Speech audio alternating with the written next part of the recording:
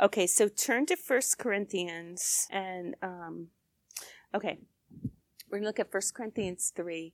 But first, I just want to quote a verse from Proverbs 14. And today's lesson is about building and building what we're going to build with. And Madeline, do you want to go into the Sunday school room and get the poster with all the gems on it?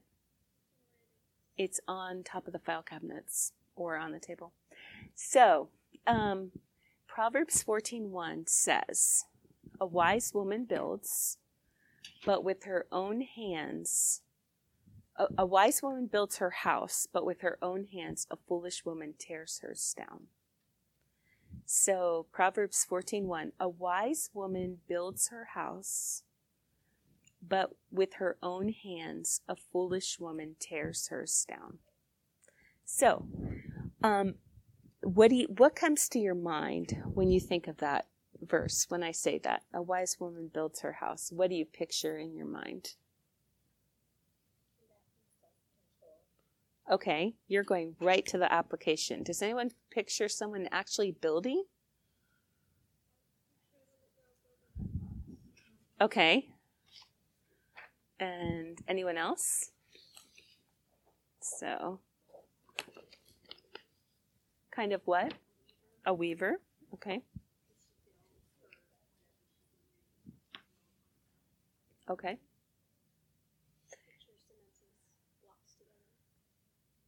Yes, I'm picturing the kids building their ziggurat with sugar cookies. A wise woman builds her ziggurat, but with her own hands, a foolish one tears hers down. So we're going to talk about building tonight and how to build and what that means. And I hope by the end you'll kind of have a different understanding.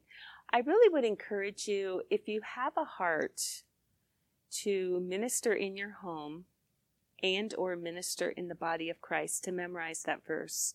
Proverbs 14:1, a wise woman builds her own house, but with her own hands a foolish one tears hers down. And it is much easier, I'm going to be honest with you, it's much easier to destroy than to build up.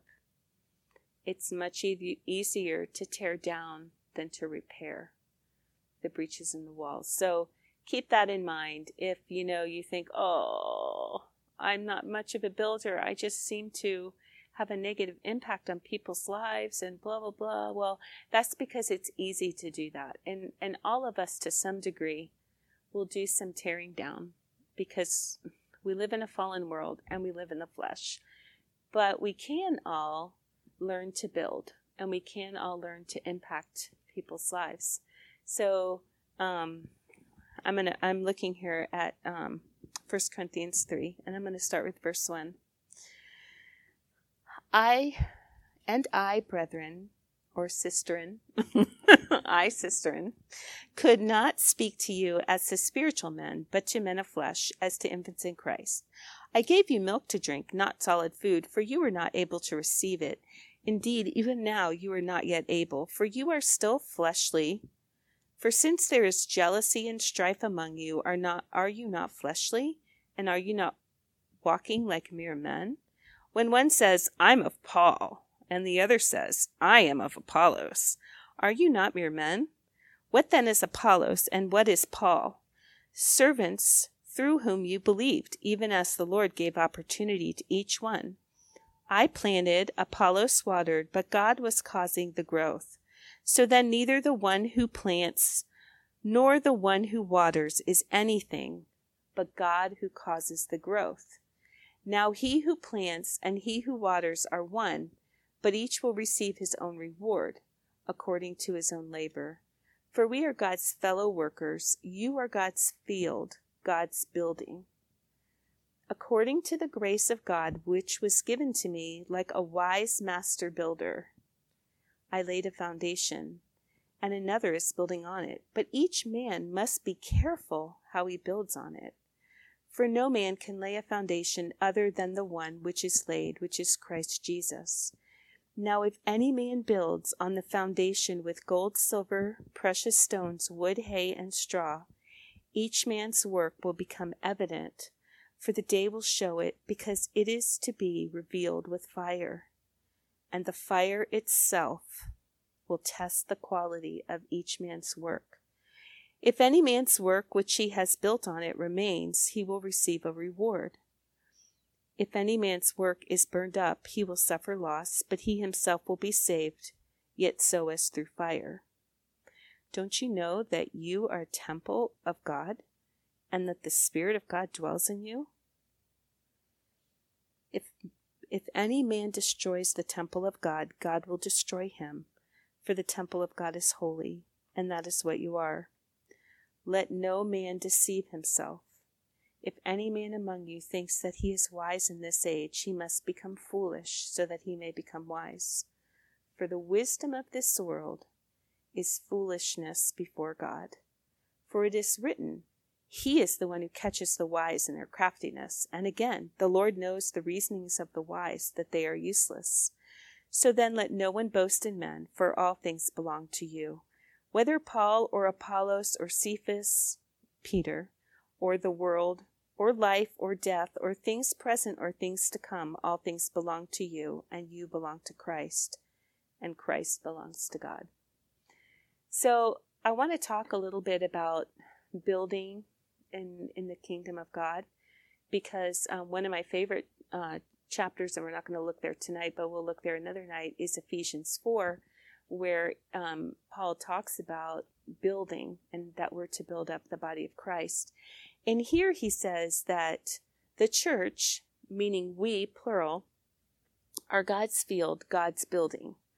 And do you guys remember the very first Bible study when I brought in all my tools and I showed how we're all tools, but we're also being built? And so the hammer, is banging on the screwdriver and the screwdriver screwing into the hammer. So if you can kind of remember that illustration, I think that will help you a little.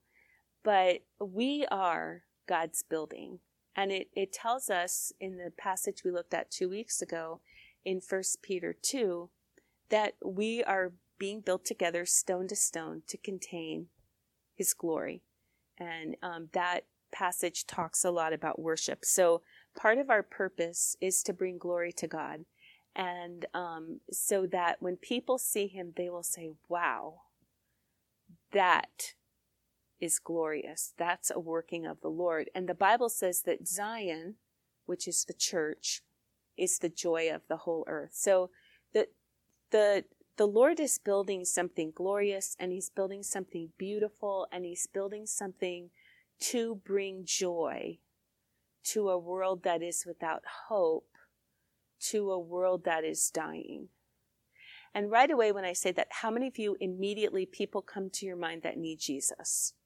Immediately. So I know people who need Jesus. We all do that. And so when I say, how do we win these people? I know this sounds hard to understand, but by God building His church that is glorious and the joy of the whole earth, that wins people.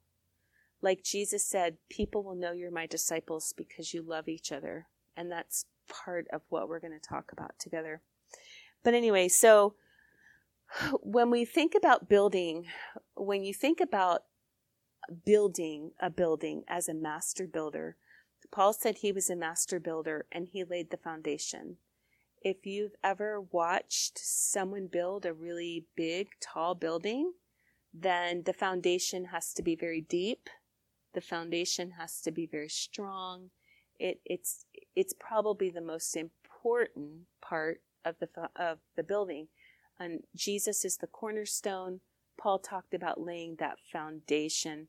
And of course, part of that foundation would be the gospel, the good news that we're justified by faith, that God's grace, we repent and believe, and God's grace covers our sins, and not only covers our sins, but gives us the power to live for Him. So that's part of that foundation.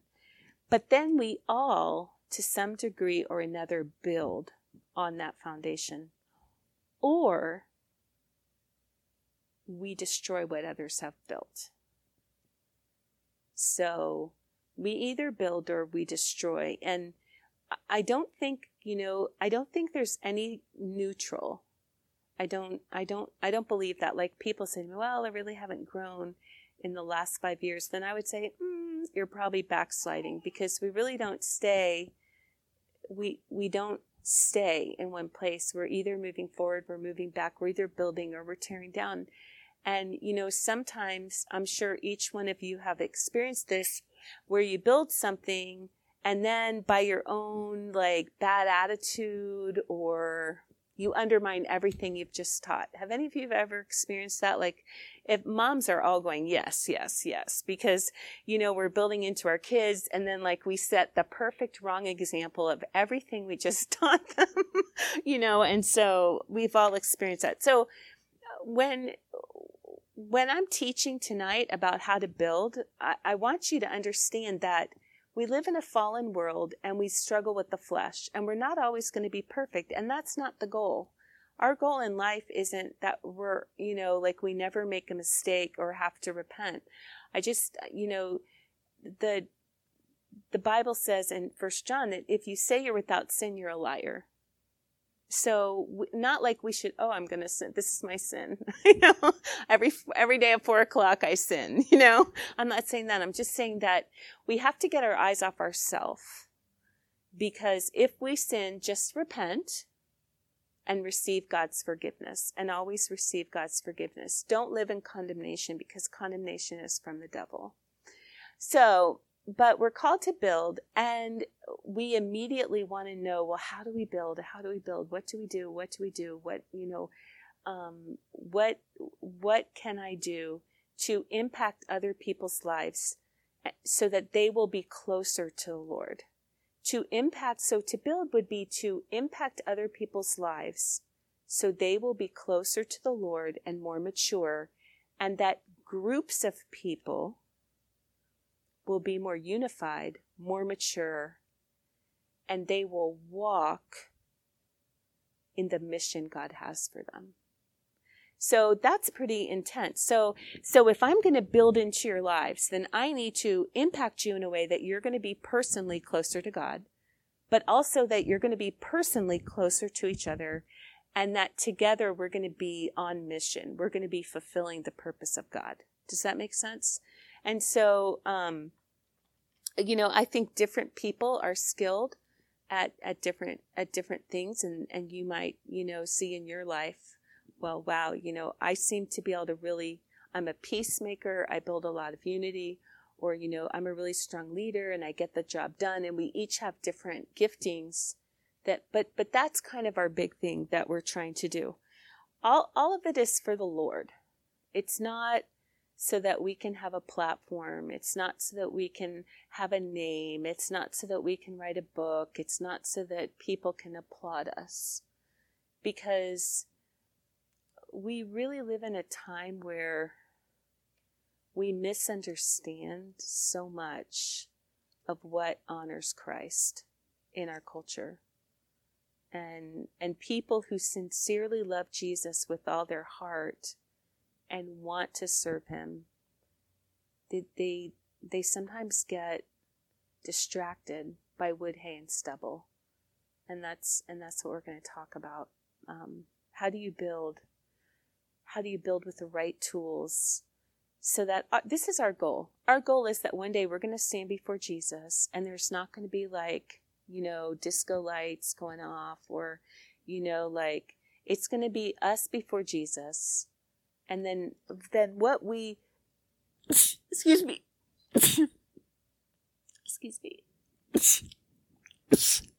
Okay, I'm done. Okay. So it's not going to be, this big thing where it's going to be this simple thing where we're going to give an account. Really. Okay. All right. It's going to be, goodness gracious. So it's going to be a time where we give an account to him. And he either says, yeah, that was great, or, well, I don't know what he says, because he's always going to be kind and loving, but, and what we want to hear is, well done, my good and faithful servant. And keep in mind, we need to be faithful with what he's given us to build. And for each of us, it's going to look different. And I'm going to talk a little about that.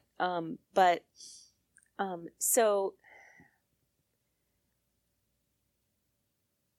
fire is going to reveal whether what we build is well built or not. Fire can usually, I think, comes in the form of trials. It comes in the form of judgment at the end, when there's burning and things like that. So it could be the fire at the end, or it could be like you can get little clues to how things are going with the lives you're building into by what happens when trials hit. And the best way to know someone's character is to watch them go through really hard times. Not little hard times like they got a flat tire, but like it's the 7th year and it's the 20th year, or anyway, I'm not going to go into the fire right now, but I want you to know that so often we hate the fire. Like, it really bothers us. I hate it.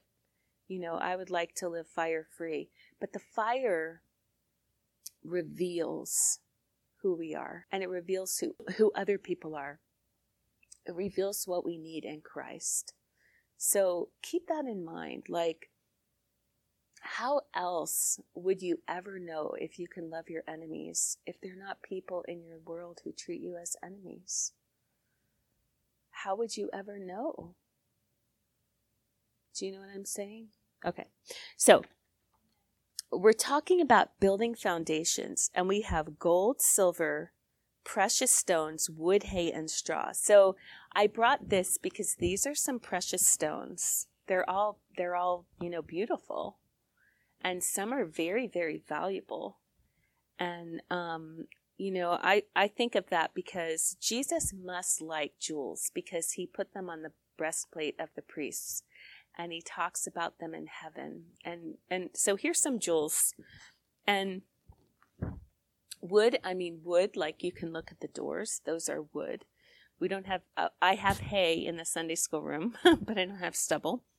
And gold and silver. And if you think of gold, like I have a white gold, I have white gold on and gold because it's my mom's engagement ring and my wedding ring, and I lost the stone in my engagement ring. But so I have her white gold and then regular gold. But you see, it would take a lot of gold to build a building, and gold is really, really valuable. And I would imagine not just building the building with a lot of gold, but getting the gold would be hard. And that's a very important point that we're going to talk about tonight, because, see, wood and hay and stubble are really, really abundant, and they're easy to get to. So they're easy to build with because they're just, they're cheap. They're easy. Now, I don't believe that wood, hay, and stubble are bad things. I don't believe it's like, jealousy or like manipulation or things like that. I don't think as a Christian, that's another talk if we need to talk to that. We should never be manipulating people. We should never be trying to control people. We should never be, you know what I'm saying? Like, all of that we're just tossing out the window. I think wood, hay, and stubble are just more things that aren't bad things, but they're not necessarily building materials. There may be patterns we get into. Like, I could teach someone to have a schedule, and I have little schedules, and I do my schedules a certain way, and I could, someday I'll sit down with you and I'll say, okay, here's how to schedule your time. But if I think in my mind, by sharing with everybody how to schedule their time, that I'm building with with silver and gold and fine jewels, it wouldn't be true. because the schedule is something I can build with, but it's wood, hay, and stubble. It's not getting to the core of who people are. So I don't think these things are wrong things. It's not wrong to teach someone how to manage their time, or it's not wrong to, have like a little formula of the way you do a church service. But what if God just showed up and said, hey, I don't want worship at the beginning. I want it at the end. Are we really attached to the order of the service that we couldn't let it go? You know what I'm saying? Like, if it's not in Scripture, it's wood, hay, and stubble. If it's not something that God gave us in Scripture, it's wood, hay, and stubble. It doesn't mean we can't do those things. It just means, is our heart really set on those things? And do we really believe that that will change someone's life? What will change someone's life is an understanding that their time belongs to God, and they need to consecrate that to the Lord. Am I making sense?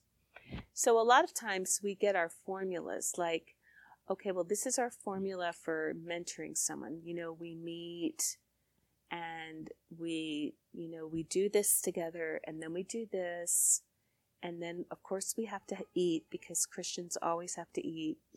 And then, we're done. And that's kind of our formula. But that formula is wood, hay, and stubble. It's not a bad thing, and you can do it the same way every time, but you just have to realize that's not the thing that's going to change someone's life. So what does change someone's life? So what changes someone's life are the tools that we find in Scripture.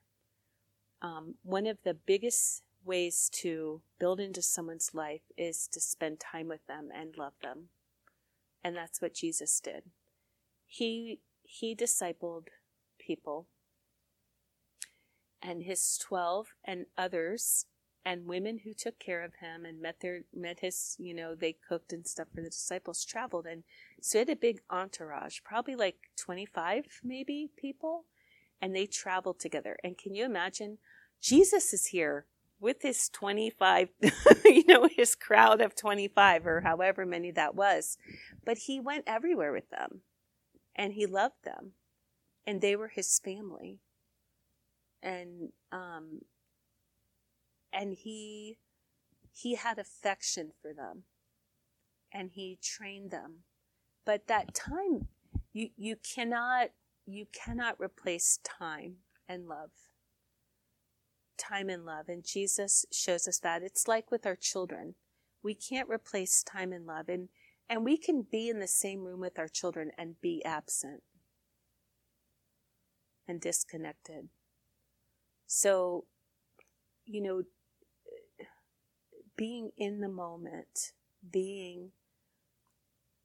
having affection for people, that there's nothing that can replace that.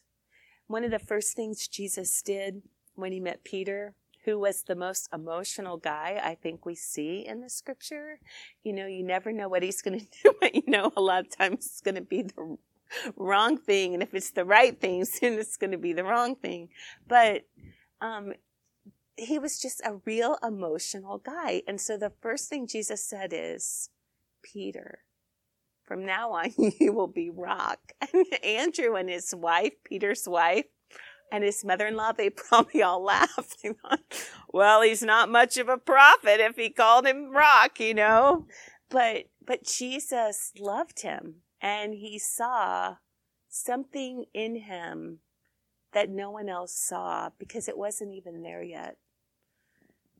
And one of the best things that we can do in loving people is to see what God sees, to see people through his heart, and to call things forth from them that aren't even there yet. But God has that plan, and they can come forth. And, if you're a mom, tell your children all the time, you're a godly woman, you're a mighty man of God. God has a call on your life. He is with you. God called Gideon mighty warrior, and he was such a chicken. But he said, mighty warrior, the Lord is with you.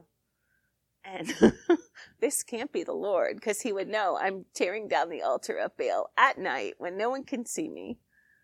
But that's our God. You know, our God is the one who doesn't see who we've been to this moment, but he sees what he has called us to. And I think that's very, very important for us to understand. One of the scenes in the movie Risen that really struck me is the centurion was trying to find Mary Magdalene. And so he's like, does anyone know where she is? No one knows where she is. So he goes to the soldiers and he's like, who of you knows Mary Magdalene? And they all like raise their hand because she had been a prostitute. And I thought, oh my goodness, I never think of Mary Magdalene like that because she traveled with Jesus and she saw him rise from the dead. But that's what she was before Jesus got a hold of her and called her out and into what he had for her. So don't ever limit people by their sin or where they are in their life, because Jesus is bigger than our sin. Jesus is bigger than our flaws. And Jesus can take anyone and use them in a mighty way. Moses was a murderer. Paul was there approving Stephen's death. And yet, Paul wrote most of the New Testament. So don't limit God. And ask God for that kind of heart for people. So, the next tool is, and we've talked about this many times, but the Word of God is powerful. It's living and active. If you want to build into people's life, study the Word, memorize the Word, deposit the Word in your heart so that you can speak words that are like apples of gold in settings of silver. The right word at the right time. If you truly want to make an impact on people's lives, the Word of God is powerful. And so, text people scriptures, speak the Word over people, things like that. And teach the Word to people, and also realize that God, we get the Word in different ways, and we're to read the Word, we're to memorize the Word, we're to study the Word, and we're to hear the Word. So, and also the Word is taught to us.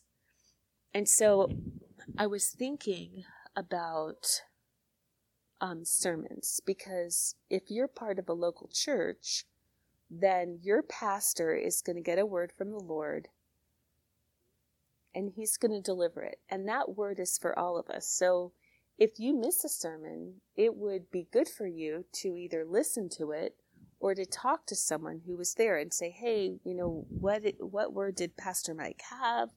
And, you know, because, or if you miss life group or something like that, because it's not like, oh, here's another thing to add to your to-do list, but it's like God is feeding us through leaders, and we want to not miss that. Like, we want to get that, you know? And so often I have been in situations where, like, I've gone back to check on the Sunday school, and then someone will grab me to talk to me. And one time I was starting to minister to someone, and the Lord said, do not minister to them. You need to be hearing this sermon, and they need to be hearing this sermon. So we went back in.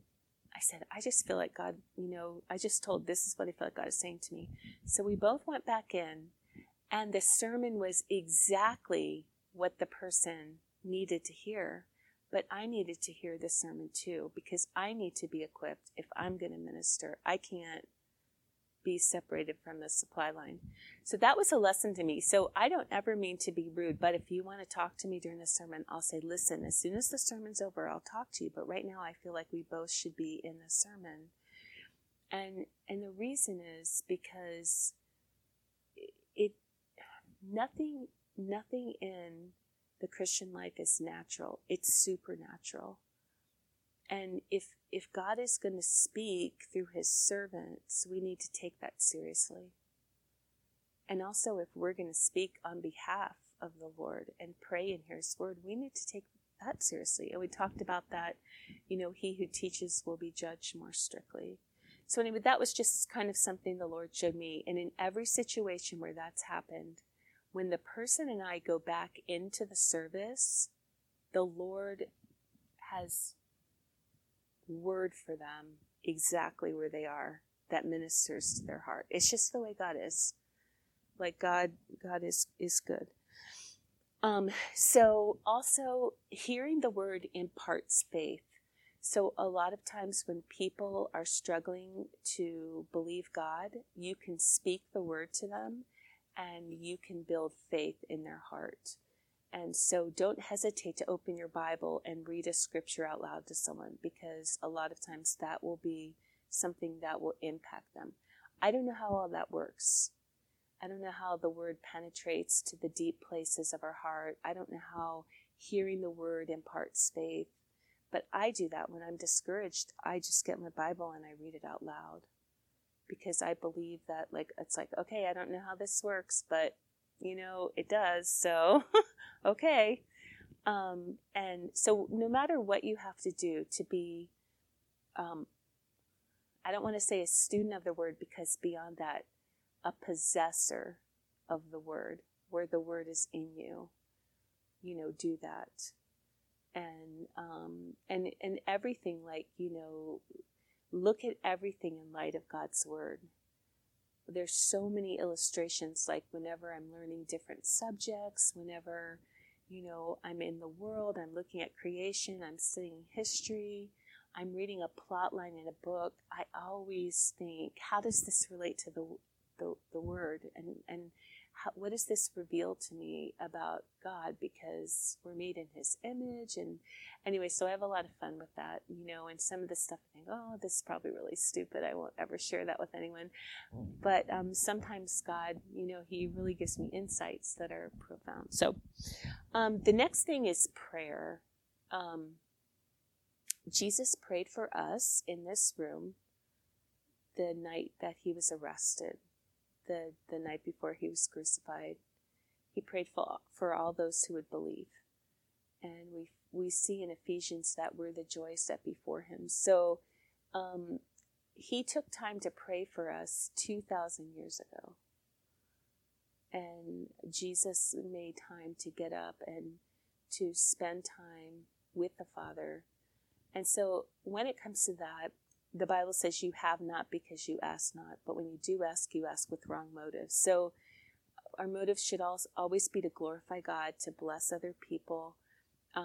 But, sometimes we're trying to build into people's lives. We're trying to build into our children's life, or we're trying to build into someone's life, and we don't see change. But how much are we really asking God to do that? Because, I'm going to be honest, sometimes when things are discouraging, it's hard to keep praying. When someone has been sick for years and years, it's like, oh yeah, and please heal Mr. Steve. Or, oh yeah, and please bring this person to repentance. Oh yeah. And you just get to a place where you feel discouraged. And, but for whatever reason, God wants us to always pray and never give up. And Jesus, it says in the Bible, Jesus told them this parable so that they would always pray and never give up. So pray for the people that you mentor. Pray with them and teach them to pray. Teach them to pray and give them prayer requests and give them things to pray about. When I was a young Christian, I roomed with my friend Audrey, and we had this poster on the back of our wall, and it said answered prayer. And every time we had an answered prayer, we wrote it down on our poster. All of the non-Christians in our floor loved that poster. And they would get really excited when they would ask us to pray for something, and then their answered prayer got put up on the poster. Because people want to know, is God real? Sometimes we need to be reminded, is God real? So don't forget about answered prayer. Like, we can focus on the prayers that aren't answered yet, but then God has so many prayers that aren't answered. So prayer. Another way that we can build into people's lives is the idea of faithful in little, faithful in much. It's a leadership principle. And, that's a principle that we use, that if I'm going to have someone, be in any kind of leadership, I give them opportunities to be faithful in little, and then faithful in more, and then faithful in even more. Because, if they can't be faithful in little, then they're not going to be able to be faithful in more. Now, the way the world works, and I've gone to, pastors' conferences, and they're like, oh yeah, give everyone in the church a job because then they'll all be committed to the church. And I'm like, that's backwards. People should be committed and faithful, and then they get responsibilities. So that's the Bible's way. And it's a way to train your children to be faithful in little, and then they can be faithful in more, and then they can be faithful in more, and then they can be faithful in more.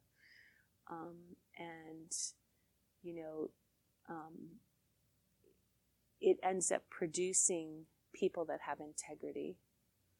And one of the things that's important in Christianity is to have integrity, because we represent Christ to the world.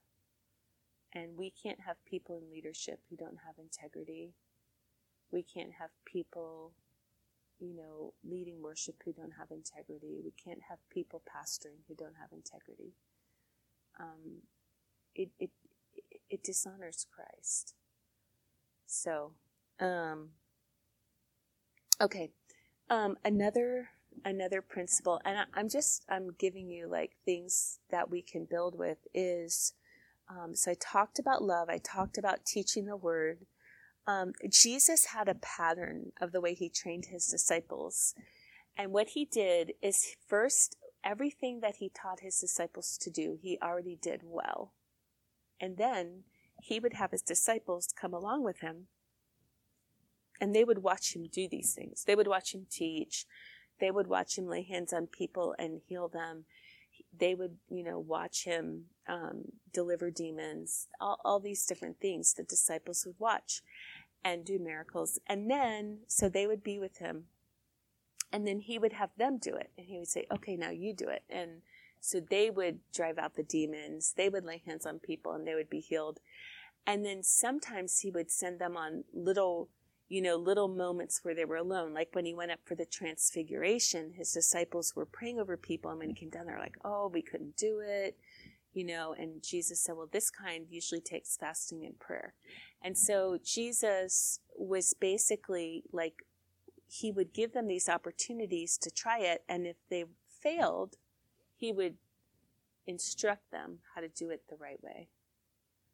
So, and then he would send them out on trial runs on their own. So he sent the 12 out 2 by 2. He sent the 72 out 2 by 2.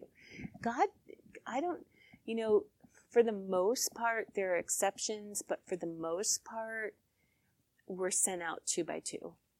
2s or 3s, we're not sent out by ourselves. And even if you're in a situation where you're kind of sent out by yourself, you should always have a second person who's covering you in prayer. Most of the time in college, when I saw people getting in trouble, it was when they were going out on their own to try to reach a certain segment of the culture. So anyway, that's just an aside, but that's a great way. So if you're going to pray with someone and you're a mom, grab one of your children and say, hey, let's go pray over this person. Or, if you're having hospitality, your children, they help you get ready. They help you greet guests. They help you be hospitable. If you're discipling people, you do the same thing. You just take them with you where you go, And then eventually, well, how about if you pray over that person? How about if you do that? How about if you, and sometimes you just kind of step back and you leave them all alone. And, I've done that with Sarah. I've done that with Kate. I've done that with Laura, with Mary, with Jenny Rose, where, like they get in the situation and then I just step back. And sometimes for me to step back, I have to like actually leave because I'm such a talker that, it's like, so I've just got to get out of here. I'm going to take over. Sometimes if they were leading Bible studies, I've just got to get out of this situation because they're never going to be able to teach with me here interrupting.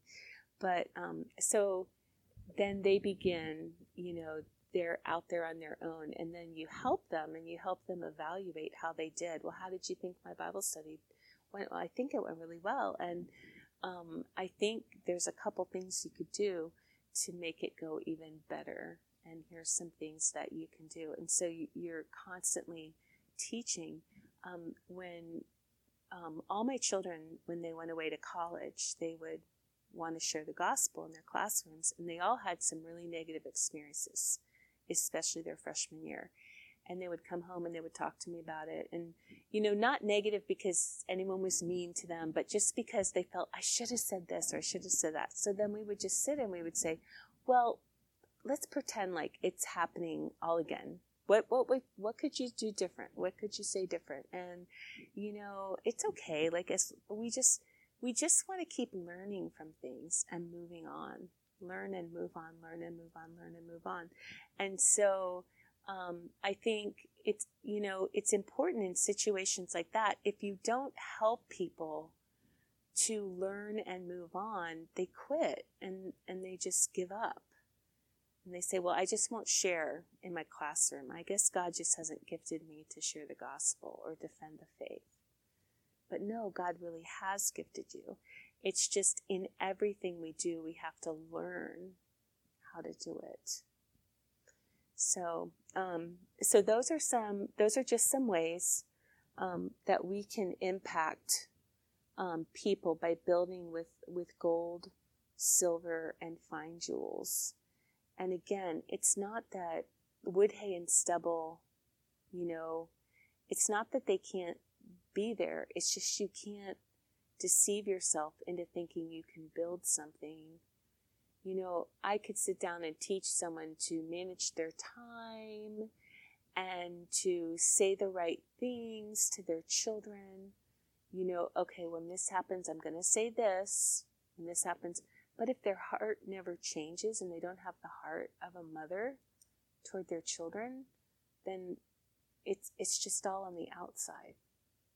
Things have to start on the inside and flow from the outside. And that's one way. When you're impacting someone, they're gonna repent. They're gonna cry sometimes and say, "Oh, I feel like such a loser." And then you're gonna say, "No, just repent. Just receive God's forgiveness. Just move on." All of us blow it, and this is how I blew it. But we just move on. We just move on. We receive God's forgiveness and we move on. And when you are mentoring people, especially mentoring your children, like, they're not going to be successful all the time. Folly's bound up in the heart of a child. They're going to mostly be unsuccessful. Like, I just laugh sometimes. Like, well, what do you expect? I mean, how much folly do you think is in there? Like 6 spankings worth, No, folly is bound up in the heart of a child. And they're going to do foolish things. And they're going to spill things and break things. And sometimes their heart is going to be defiant. And sometimes it's not going to be defiant. They're just going to be immature. And are we willing to know, to at least to say to the Lord, is my child right now being rebellious? Or is my child right now just just being, immature. And one of the things that in raising children, I always ask the Lord, and I'm sure that I blew this. This was, I tell you, these were my goals. I never want to discipline my children unless they have sinned. I don't ever want to discipline them because they've embarrassed me. I never want to discipline because I'm embarrassed. I want to discipline because they've sinned. And if children are disrespectful to you, they have sinned. If they don't obey you, they have sinned, But I never wanted to be one of those parents who are like, oh my goodness, you idiot, made me look so stupid. And we can do that too when we're discipling people. We can have an image that we think, okay, this is the image, that will make me look good because I've been investing in you. I could feel that way toward Madeline. She's new on the worship team, and I could think, okay, this is the image I want for Madeline, and I could just subtly kind of push her into that. But that's not right, because God has a call on Madeline's life, and she needs to come into that, and she needs to be the person that God has called her to be.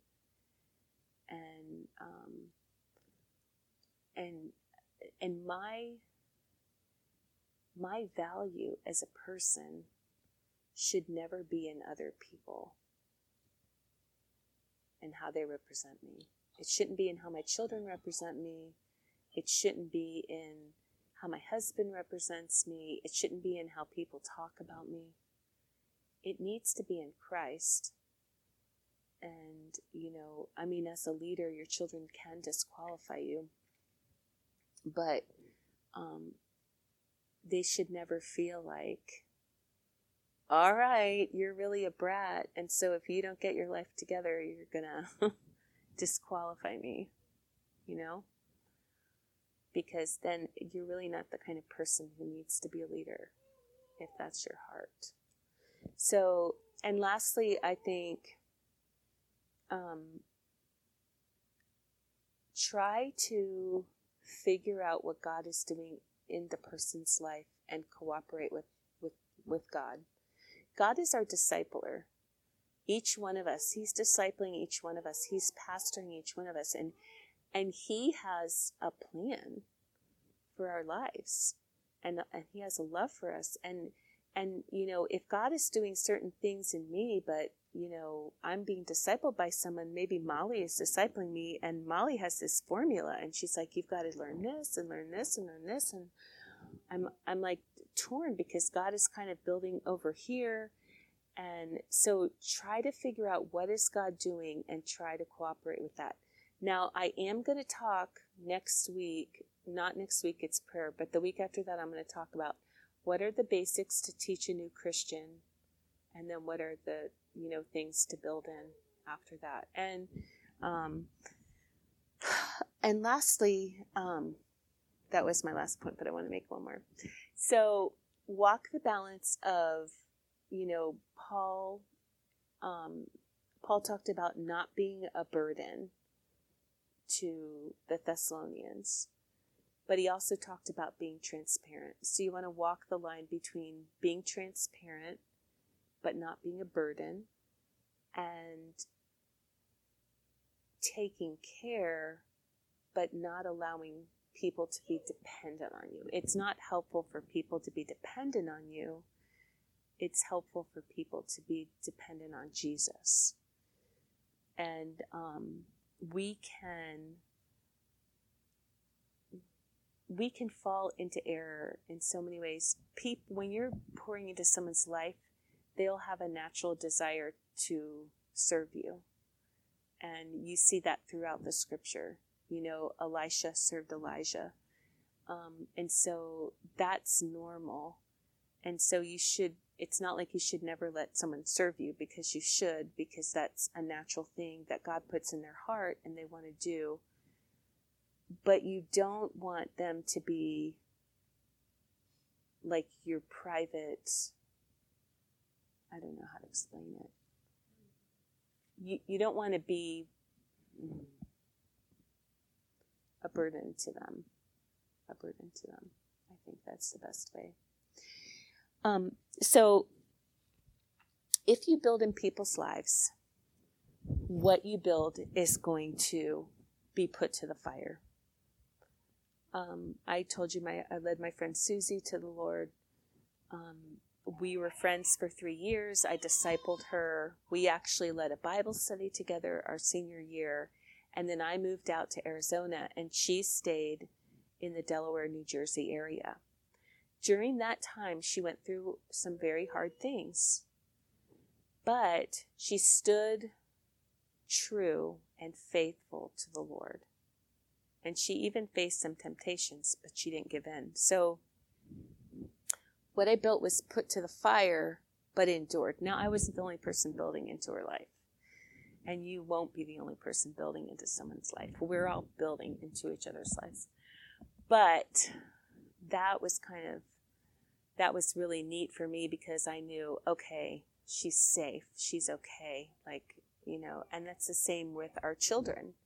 They face temptations, they face situations, and you watch them and you go, okay. Now, if your child isn't making such hot decisions, isn't choosing the right path, it doesn't mean God is done. Don't give up on your children, and don't give up on anyone, because God is not, He's not done yet. But how many of you have had someone really pour into your life? Okay. How many of you have had some fiery trials in your life? Okay, so those fiery trials are revealing the work that's been poured into your life. Does that make sense? So when you think about discipling someone, so often we think about, I want for my children, okay, this is the ideal situation. I want them, in these perfect situations. But even if we try our very best to get people in the most perfect situations, life happens and they end up going through hard times. And so always build for the storms that will definitely come. Storms will definitely come. It's just a matter of what and when. So build for the storms. A concrete house survives a hurricane in Florida, and that's why hurricane-proof concrete houses are the rage. You don't need maybe that up where there's not a lot of problems with hurricane. You can just build a house out of wood. But here, if I'm going to live where the hurricanes blow, then I'm going to be inside some concrete. And we want to build in that way. Of course, we're building with gold and silver and fine jewels. So that is all that I wanted to share with that.